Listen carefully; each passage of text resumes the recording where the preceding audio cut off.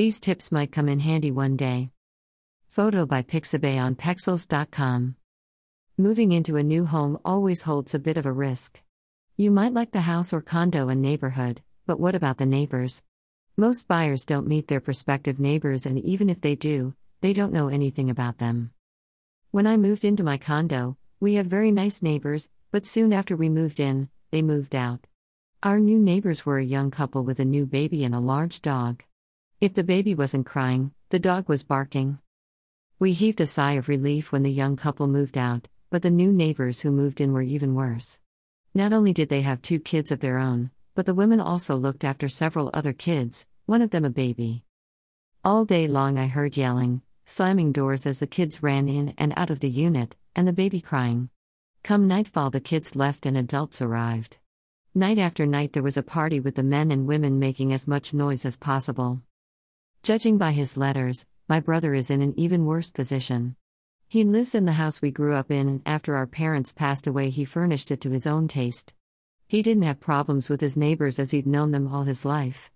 But one by one, those neighbors moved on, either to a smaller house, an apartment, a retirement home, or their forever home in the sky. My brother got new neighbors, first to the left, then to the right of his house.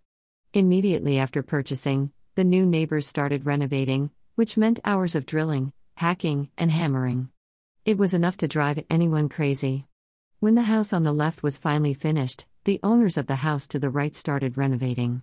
More drilling, hacking, and hammering. When that house was finished, my brother thought his frayed nerves would finally get a rest, but he was wrong. Now the neighbors invited their friends, held barbecue parties, played loud music, and the more alcohol they consumed, the louder they became. My brother had enough. He was marching over there to give them a piece of his mind. Knowing that the man of the house on the right had about 100 pounds on him and with tattoos on his muscular arms, Brother Deer wasn't going over there unarmed. He grabbed a pitchfork and went on his merry way. In his letter, he asked me how to get blood out of a carpet. Good Lord, what had he done now? He wouldn't have, he couldn't have, no, certainly not. As it turned out, the problems with the noisy neighbors was settled amicably. The blood on the carpet was my brother's. He had injured himself and who knows what happened, but blood had squirted onto the carpet. Now if my brother had a computer he could have looked up how to get that blood out of the carpet, but he is old school and wants nothing to do with computers.